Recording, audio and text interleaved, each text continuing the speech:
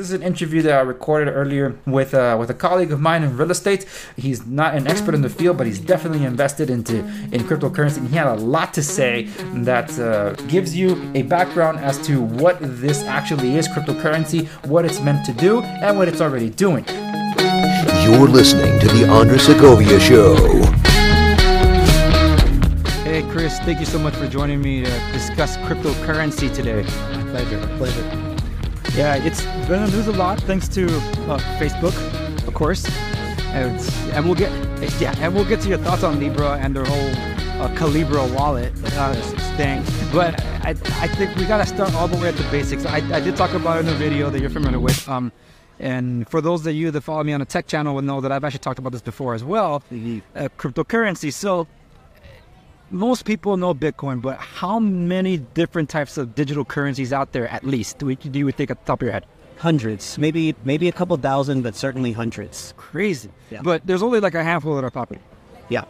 There's only a handful that are like kind of proven themselves and have like a use case. A lot of them are nonsense and scams, but some of them are actually have legitimate use cases and serve useful purposes. And there's different useful purposes to really talk about. All right, cool. So I'm going to hit these bullet points that for those that missed it, I will discuss it here. It's like, and I might use it loosely, but I might jump between cryptocurrency and Bitcoin a lot. It's just so much. Yeah, the Bitcoin is its own currency though, and cryptocurrency is a definition of all of those digital currencies. But okay, so cryptocurrency we know is a virtual currency. We can't touch it. So the example that we discussed would be like Bitcoin and the latest thing from Facebook, which is Libra. And what's the other one with an E? I keep forgetting. Ethereum. Ethereum, yeah. It has a cool name, but I have a hard time pronouncing it. So now it's traded between people, but no banks are involved.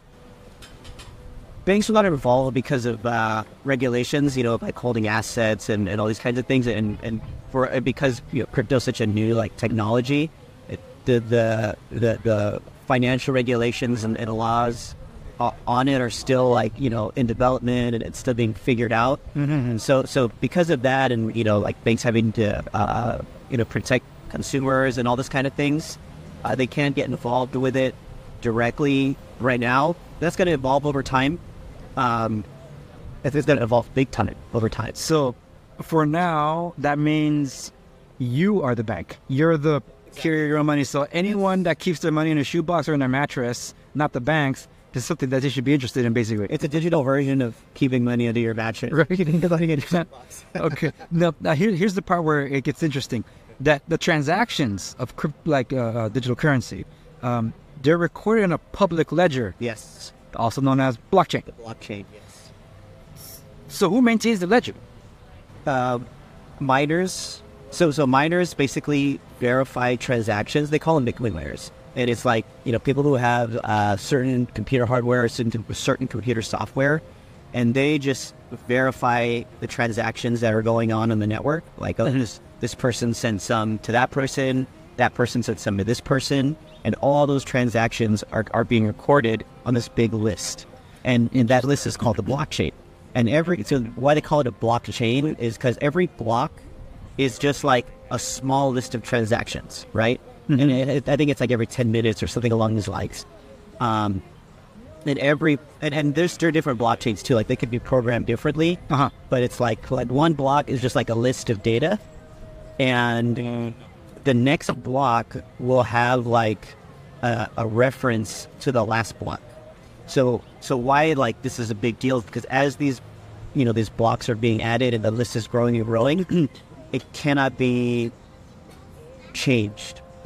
All data in the past, it can't be changed, it can't be deleted, and it's fully transparent, so anyone can see it. It's not only, one bank or one company or one government is controlling all of this. Mm-hmm. It's any person or group that decides to be a Bitcoin miner or another, they call a node, can participate in this and see. It's completely, 100% open and transparent. And that is how you also create the cash. That's how it comes into existence. So Bitcoin itself, it's like a big code, like a big computer code that allows people to transact Bitcoin or just to hold it, and then, keeps the big list of all the transactions, which is known as the blockchain. And that code has programmed into it the rate at which more Bitcoins come into existence. So Bitcoin is kind of like, the reason it's a big deal in terms of a store of value, like gold or hard assets, is because it's the rate at which Bitcoins like come into existence is completely 100% known. Like, people know how much it exists, how much is going to come into existence, and the reason why people value it as a store of value is because it has an absolutely fixed supply and rate at which that supply comes into existence. It makes it like a very rare hard asset that's digital. That makes sense? Yeah, it does. To me, I don't know how many people can keep up. Sure, yeah, but no, that's the thing. The whole thing is tech, and I think people are hearing it for the first time on my show today, because they only hear like Bitcoin. The price.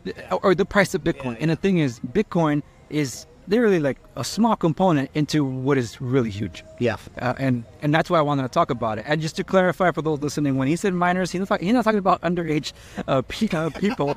He's talking about miners as in those that are digging. And when, gold miners, like salt miners or any of the sorts. And it's due to that, like Minecraft, for example, that whole digital mining of sorts. One of the notes that I have here about that talk about that crypto cash is created by mining. Mining itself is like, you need the hardware for sure, but normally that's like math problems, like the kind of algebra. Yeah, that's the cryptography of it. Why they call it crypto? Because there's like when a block of data is being created, there's a certain part of it that happens that's called a cryptographic hash function. People could Google it if they really want to find out how it all works and all this. And that basically it's just like a big complicated math problem. And then if one of the miners solves it, then they get rewarded in the coins.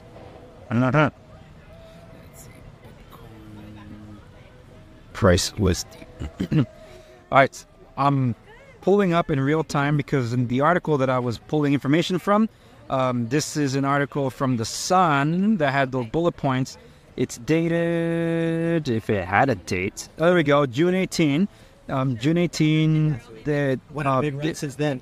Bitcoin was valued at 7,000 pounds. Let's talk about what it equals in terms of US dollars. As of today, which is June 28, it's currently at $12,299.30. One Bitcoin is equal to that. Yeah, in early March, it was like 3,000 or 4,000. And over this last week, it got over 13,000, near 14,000, and then now it's pulling back. And this is what most people know of Bitcoin. This is the wild volatility. Like in the 2017 bull run, it went from like $1,000 to 20,000, and then over time crashed down to 3,000, and now it's back up, flirting between 14,000 and 12,000. And that's what most people That's what most people know about Bitcoin. It's a wild price. Yes. But the reason it moves so wildly like that is because of the fixed supply. Remember, we were talking about how there's only so much that will exist. There will only ever be 21 million Bitcoins, and a lot of those have been lost by user error. By the person has them, and then they lose them, or they forget the password or whatever. So there's only ever from the program and the software code, there's only ever going to be 21 million. But a lot of those are lost. So there's actually rest. And no government, no central bank, no Federal Reserve can ever make more of them.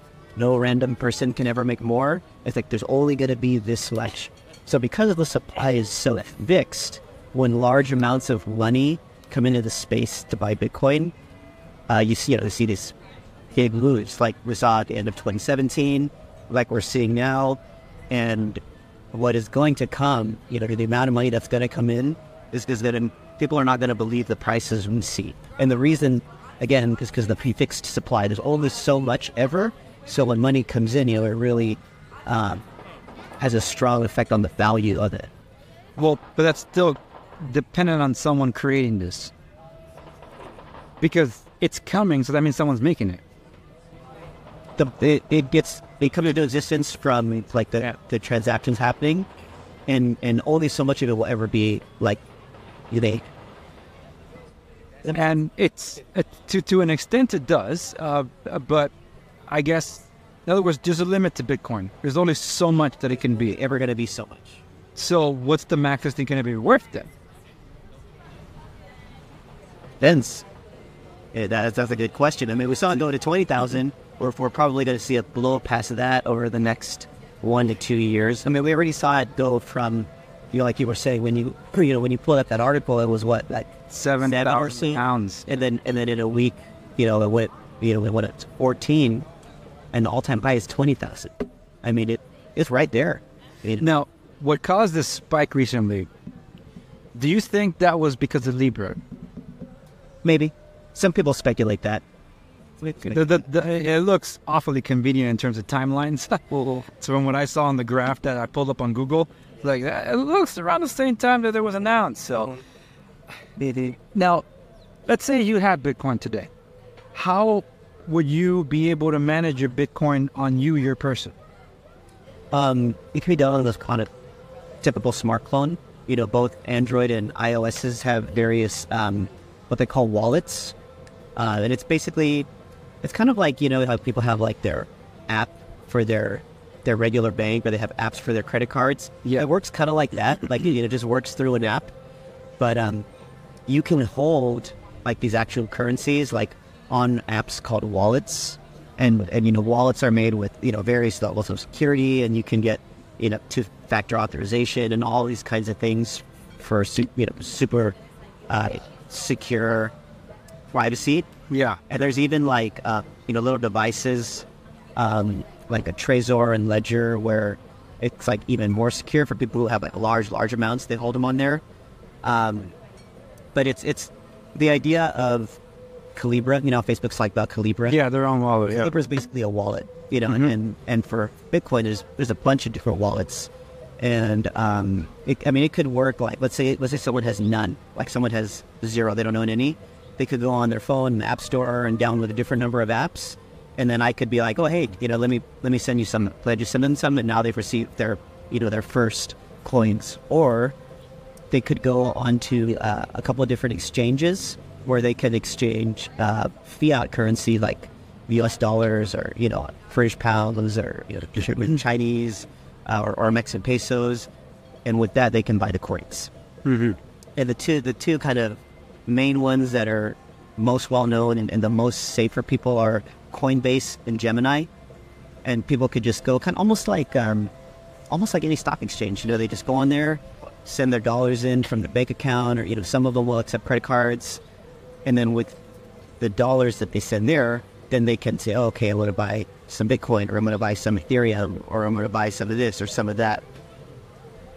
So let's just take like the Coinbase example. Let's say someone doesn't know any, they want to get some, so they could download the Coinbase app on their phone, and then they go through and generate all their identity info to their bank account, and then they can send money from their bank account to the Coinbase app, and then on Coinbase they can buy. There's a few different cryptocurrencies on Coinbase they can buy, and when they buy it, they can hold it there.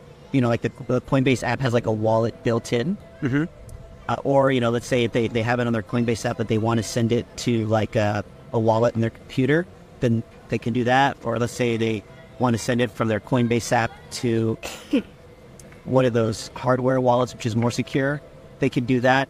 So the idea of a wallet is like, it's kind of just like an app where like it holds it, but you can send and receive to almost any other wallet for the same coin. So let's say like if I do Bitcoin, I can buy Bitcoin on Coinbase, and then I can send it to you, and then you can send it to this person, and then this person can send it back to me. Then I can send it across the world. Like it just goes, it can go from one wallet to another. All you need to know is the wallet identifier, which is called an address. It's just a big string of randomly generated numbers and letters. Yeah. So it's kind of like a bank account, so to say. Yeah. But the person is in control. I guess the first red flag I get on that is that the wallet is made by an app made by a developer that's someone else.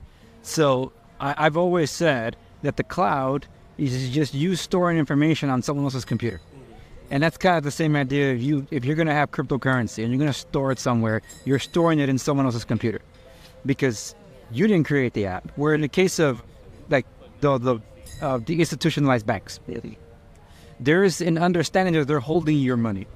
There's a note saying so much. It's like, this is yours, and it's insured by the FDIC if someone ever tampers with it or they lose it for some reason. Sure.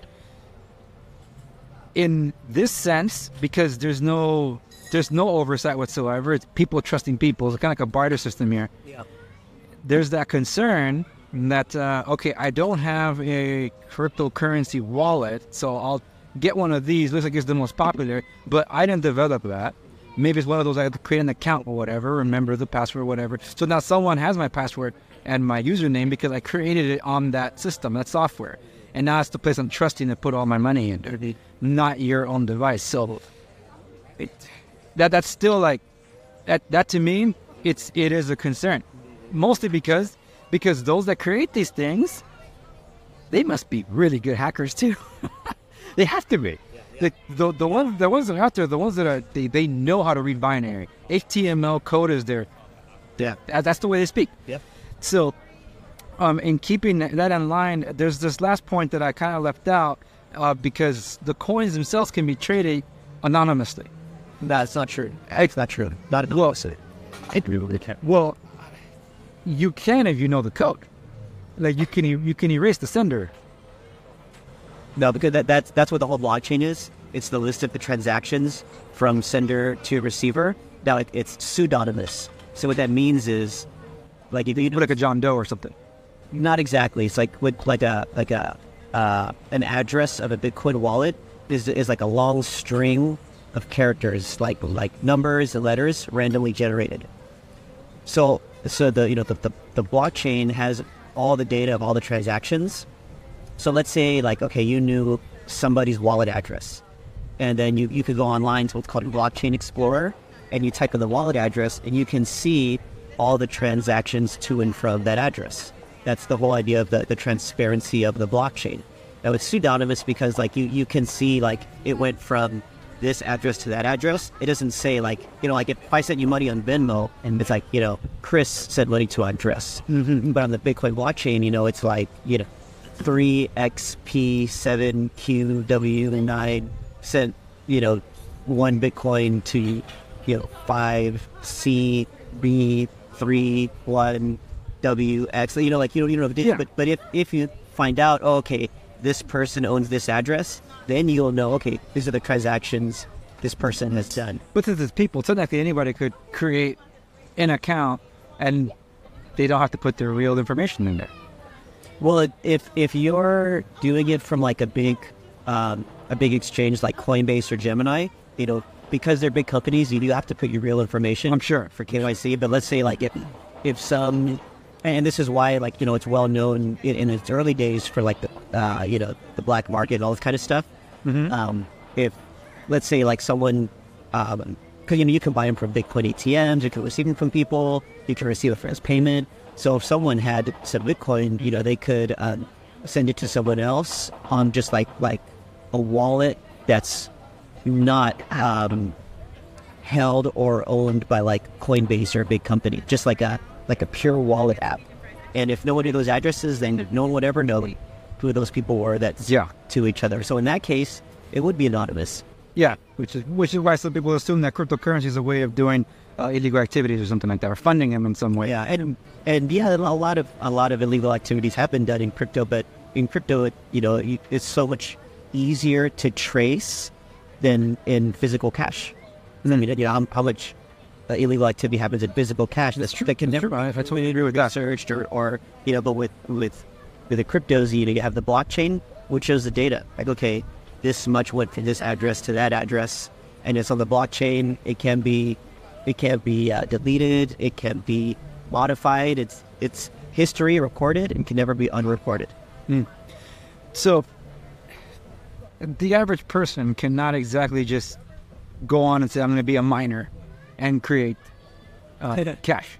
You laugh at that concept, but And there's those days that was happening a lot, and then people would make what's called mining rigs, where they would get like different computer parts and software and get that kind of thing going. And of course, you have big groups that would get large sums of money and make these huge mining facilities. Those are all over the world. But for some, for some of the other coins, people could like mine from their laptops, mine from their cell phones, and this will always kind of evolve and develop as technology is developing. But if someone can mine from their cell phones because it's an app, what does it mean then? I don't know if you looked into that one, because I'm curious to see what you have to say about what does it mean to have a blockchain smartphone? Like, yes, an app on a phone is one thing, but for a device, a hardware-specific device, to be recognized as a blockchain device, what then does that mean compared to these other ones? Because like the HTC Exodus, this one's called the first blockchain phone. At least they're making that marketing declaration, which is practically the right for the consumer. But there are other ones that have done it. But a blockchain is also the public ledger, so that means that phone's technically their bank. That's the idea. That's the idea where all of this is going. Is that like the apps, the phones, your computer is going to be like your bank. And kind of referencing to your episode on Libra, my own opinion based on kind of things I'm seeing and things I've learned is I think we're going to see finance and banking itself just majorly disrupted, and Libra's a big side of that, because we're seeing now a large private company. I mean, Facebook's $1 trillion company. I mean, they're not chumps, and for them to take this initiative, with Libra, the Libra Association, this is a huge disruption. They basically created their own money, and look at the backing they have. Right now they have a little under 30 companies like Visa, MasterCard, PayPal, eBay, Uber, Lyft, who have to And Spotify. Yeah, they have to stake. Each one has to stake millions of dollars to be involved with this. So, and then those are not small companies either. Spotify, eBay, all these ones that are involved with Libra right now are big companies who are staking large amounts of money to be involved with this. So my opinion is, okay, we're seeing basically Facebook and a bunch of companies issuing money. So there's next deals at Google, Amazon. What are we going to see next? This is a beginning. Like, I know you're into history. We are seeing financial history like change right now, and it's going to be. Yeah, who knows what we're going to see in the future? Yeah, because like the technology revolution is going on right now is akin to the Industrial Revolution back when Carnegie and Carnegie. I hope I got that right. Yeah, I'm messing my job better than I mentioned their names. The steel industry and the oil industry before the Sherman Trust Act, how to break them down. Create all those other little guys, because that's already talks about what's going on with Facebook and how big they are. Amazon, same principle. To some extent, even freaking Disney, the mouse. My goodness, crazy. I hate to say Google, but nobody knows Alphabet. Alphabet is the one that owns Google because Google said so. It's like, we'll create a new company and call them our owner. So we could trade it differently, right? It's like, I don't know what the heck they're thinking, but that's what they did. But see, that's where it all comes down to. That we'll bring it to Libra, and then we'll bring it into how this all kind of goes into with the industry that we both make our bread and butter in. The thing is, Facebook already right there, that's a red flag to anybody that's concerned about privacy. I discussed this in the previous episode, because it's Facebook. Yep. And the fact that they're going to embed it into the Facebook Messenger, WhatsApp, and it's assumed Instagram because it's theirs. Yeah. They didn't mention Instagram at the onset, which I found a little curious, but I know it's going to be there because I know a lot of people that are doing business on Instagram. Yep. And why not have a built-in payment system? Because in there, it's always having to go out somewhere else. Exactly. Go to their web store. Exactly. Now, what if they can do the shopping right then and there, whether it's clothes or fitness and nutrition information, whatever it is. So the concept is awesome. It's the logical step, right? The problem is that it's Facebook, and they control so much of your information. Yep. And now you're going to give them your financials. Exactly. So this is the opposite of certain coins. So these digital monies, it's basically just like programmable money, right? Like all these cryptos that we're talking about, it's just like money that you can program. And we'll go into that a little bit more. But like, Libra is, this digital money that Facebook has programmed. And yeah, they're going to be able to see, because with Libra and Calibra, it's going to be like, it's going to be very user-friendly. So it's not going to be like, a big random string of letters and numbers as your address. Mm-hmm. It's going to be like, Chris, Andres, so that's one of the big concerns about people about this whole Libra thing is it's basically now like Facebook is the bank, right? Or the Libra Association is the bank. But even more so is like, the banks have everybody's data, like what they do, their transactions. Yes. But now it's going to be, they're going to have more data. They may even be able to approve or deny someone sending money. That's one thing people are not happy about. But with certain coins like Bitcoin and Litecoin, no one can stop it unless like, let's say you have like your coins on Coinbase, right? Yeah. And they're kind of in control. They can, maybe the service shuts down or whatever. But for someone who truly has what they call like possession of their coins, like they can send it, receive it, and no one can stop them. Like it's truly an unstoppable thing. For example, I remember a couple of weeks ago in China, they really cracked down at, no one can transact, no one can send and receive to each other. I saw this on a YouTube video, it's like a very reputable channel. Mm-hmm. And he was saying that even though they basically banned people from using it, people were sending it to each other in chat rooms and messengers, and it just can't be stopped. It's one of those things that they're doing their best to react to it, but by the nature of how it works and what it is, no one can stop it, no one can stifle it. So when people want to use it between each other, nothing's going to stop it. I guess the idea is like the digital international waters, right?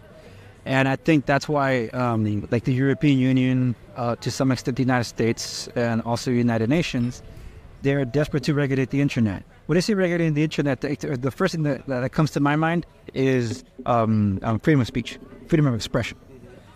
So because I see the crackdown, I've been affected by it too. Sure. But maybe that's the smoke and mirrors they're trying to use, because the number one thing they want to crack down is finances. They control people's finances. They control you. That's just how it goes. Because why did we move away from a gold-backed system to greenbacks? And why do people not want to use like the Visa, MasterCard, Amex, Discover, whatever? They want to use cash because it can't be traced. Meanwhile, companies are saying we don't take cash, only digital. And now it's like, okay. So now people came up with a digital cash called cryptocurrency. And it's like, that's not what we meant. It's like, we wanted you to use your finances, that we see where it's going. And that's what a lot of people fear about Libra, is that they lose that. Yeah, I mean, in the articles and in the, some of the news I've seen, like Libra says they're trying to go to decentralized, which means like there's no central authority. Yeah, it's gold. But yeah, exactly. We know a lot of people. Facebook's hands are in it, and that's the main concern. Because the difference between, say, the big banks, yes, you get spammed in your mail because like, hey, you got pre-approved for this or this offer or whatever, because they do share the promotion, but they don't really know what to send you, so they just send you general stuff. Now it's Facebook's like, oh, I see what you're shopping for. Yep. Here you go. This is for you. It's in your feed. It's in your messenger. It's in your Facebook. Here's some Instagram suggestions that are sponsored that you say, whoa, what's all this? Yep. And that's the difference. And then they know what kind of healthcare you're getting if you're using the paywall. So that's the number one fear in that sense. And we can spend days just talking about this, but I did want to. I'm glad that we were able to discuss the background, where it came from, what it is, and what Libra means in terms of all this. It's like the same principle, but let me rephrase. It's the same application, the idea of a digital currency, but the principles are different. Whereas in one case, it's not about complete freedom from oversight, and the other one's saying, we won't, but we're Facebook and we control you anyway. So it's like, yeah, I'm not going to believe you. This is 1984 all over again. So the more tech-enabled, and they know everything about it. Yes, exactly. So to bring it all in, though, specifically for those of us in real estate, Have you seen the cryptocurrency hit some transactions already? Yeah. So there's a couple of ways it's going to play into real estate. Just to keep it simple, two major ways are more and more over time, more and more people will accept the big currencies as payment. And it's already happening. Like, if you go on Google, you can find all kinds of articles going back to the last several years of real estate being sold and the seller either accepting cryptocurrency or specifically saying they want to be paid in cryptocurrency. That's already been. Yeah, and I'm sure it does. But when you have something like that where it's not going through a bank, what does that mean for an escrow? Well, that brings up the second thing, which I was gonna. So the first thing is more and more people and companies will accept a cryptocurrency as paid. Second thing is why Ethereum is well known is because Ethereum has what's called smart contracts. So like a typical legal contract. Contracts because of the work you're in. Typical legal contract, there's an agreement, and if this person is going to do this, that person is going to do that, right? Yeah. But it depends on the people doing what they agreed to, okay? Well, smart contracts are basically like digital contracts, just based simple coding, like if then, but it like self-executes. It enforces the things to happen. Mm-hmm. So an example in real estate could be something like, okay, we'll set up an escrow account, and the smart contract says, okay, the buyer puts up their escrow money in the escrow account, and we'll hold it there. And the seller, if the seller takes this action, then they proceed with the purchase. Or if the seller takes this other action, then the buyer automatically gets their money back. And all of that being programmed into the smart contract, and it makes everything execute on its own. So it's not like, oh, okay, I gotta ask this person to send my money back to the bank, or I gotta go and wire my money. It's like the contract can set up like the conditions and then enforce the execution of those events. So that being said, people could Google smart contracts if they really want to get into this. Yeah, I mean, it's what is already being done with this stuff is just crazy. Well, here's another example. Let's say we have a smart contract that says, okay, when the seller receives payment for the house, then the new deed will be automatically digitally recorded, and only when this, only when the money is received will the deed be recorded. Something like, okay, the contract or the smart contract code sees the money comes to the seller. Okay, it triggers, and then now the deed is recorded in new order's name, automatically executed. This is the kind of thing that smart contracts will enable. Mm-hmm. So think about that. Think about all the different moving parts in a real estate transaction. Let's say you've got all these different moving parts, the escrow and the buyer and the seller and the insurance and this and this and that, and all these things depend on people taking the actions and enforcing the contracts. Well, over time, software is going to do this. So smart contracts are going to do a lot of this stuff, and that also, even outside of real estate, that enables a lot to be done. Like, it's going to be used a lot in supply chains. If you want to get super techie, you can look up how smart contracts are going to be used in like these techie smart cars. It's going to be, some of the stuff I've seen is like, whoa, like you might have, how, we're going to have these cars that are self-driving and, collect all this data. Yeah. Well, I've read how there's, there's talk about like smart contracts in a car where like, it will measure your driving behavior, kind of where you walk, where you are geographically and all these kinds of things. And then this data through a smart contract can immediately determine your insurance premium. Fascinating. So yeah, the applications of smart contracts is going to be one of the big things from crypto. That's going to just be a huge disruption to like everyday life and business, big business and small business. Well, so for people who are into like the techie stuff and hey, how is this crypto actually going to be used? Besides people allowing it to be received as money, is smart contracts. People could Google and YouTube smart contracts, And yeah, what they find is going to be truly mind-blowing. Here's a real-life example, because you brought up Minecraft earlier. Yeah. So this is my favorite crypto project. It's called Engine, ENJIN. And these are guys who are super into like video game development, and they started making websites where communities around certain games could form, like a World of Warcraft community or a Minecraft community or whatever. And well, these guys kind of taken the idea of crypto and said, okay, we want to bring this into video games and like revolutionize video games. So, and they already have working products and already working in games. I mean, these guys, what they're doing is super cool. So they're doing basically like creating a real life economy in video games. Here's what I mean. And it's funny because Minecraft is like their biggest name game that they're working with. And actually they just released announcement of this. So let's say, someone's playing Minecraft and they're going through the game and they collect all the little items. They get a sword, they get an apple, they get this, they get that, whatever. If you were to, play like in any game, that item doesn't have any value. It's just an item you use in a video game. Well, these engine guys, they made a cryptocurrency called Engine Coin. And that Engine Coin basically is like a currency for video game items.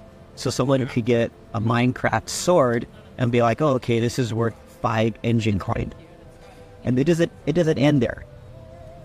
Let's say they have that Minecraft sword, right? They could, depending on the game and what's programmed into the particular game and item, they might be able to sell it to someone else, another Minecraft player. They might be able to melt it down and lose their sword, but keep 5 Engine Coin. They might be able, let's say if someone has like a shooting game and they have like, a super high level, awesome, rare machine gun. They might be able to rent out their machine gun to other players for 1 Engine Coin a day or 1 Engine Coin an hour or whatever. And this is where it becomes crazy.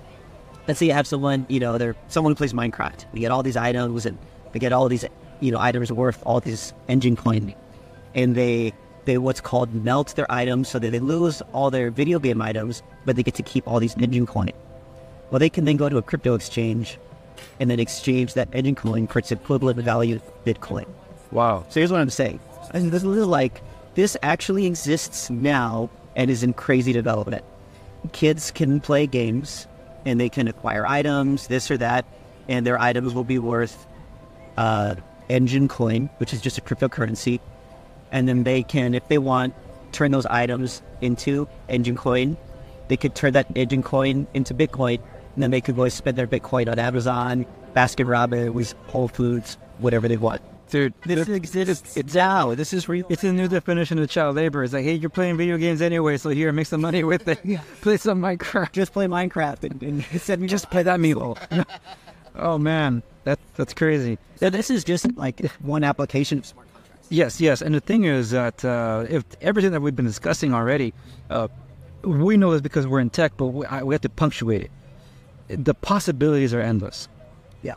And to see the applications come to fruition, how slow or glacier pace they may be, that's only because of humans' either stubbornness or reluctance to adopt, which is why I'd be interested to see how this picks up in real estate, because, well, yeah, that's another way to accept buyers. You're also excluding an entire segment of buyers or sellers even that only want to deal in those ways. Right. And for the more seasoned realtors that are set in their ways, that's all they know is what is a